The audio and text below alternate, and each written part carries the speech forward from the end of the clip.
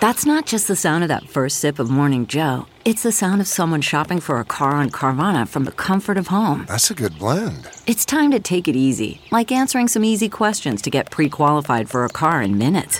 Talk about starting the morning right. Just like customizing your terms so your car fits your budget. Visit Carvana.com or download the app to experience car shopping the way it should be. Convenient, comfortable. Ah. It's Merriam-Webster's Word of the Day for April 22nd. Today's word is traduce, spelled Traduce. Traduce is a verb that means to expose to shame or blame by means of falsehood and misrepresentation. It can also mean to violate or betray. Here's the word used in a sentence from the New Statesman by Jason Cowley. Here, at last, was someone prepared publicly to speak up for the BBC when so many others were seeking to traduce and destroy it.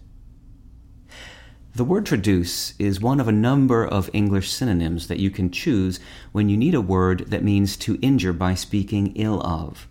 Choose traduce when you want to stress the deep personal humiliation, disgrace, and distress felt by the victim.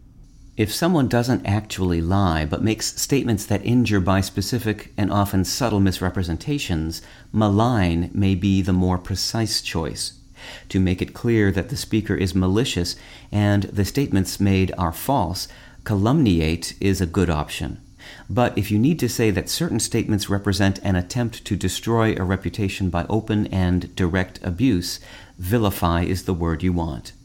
With your Word of the Day, I'm Peter Sokolowski. Visit Merriam-Webster.com today for definitions, wordplay, and trending word lookups.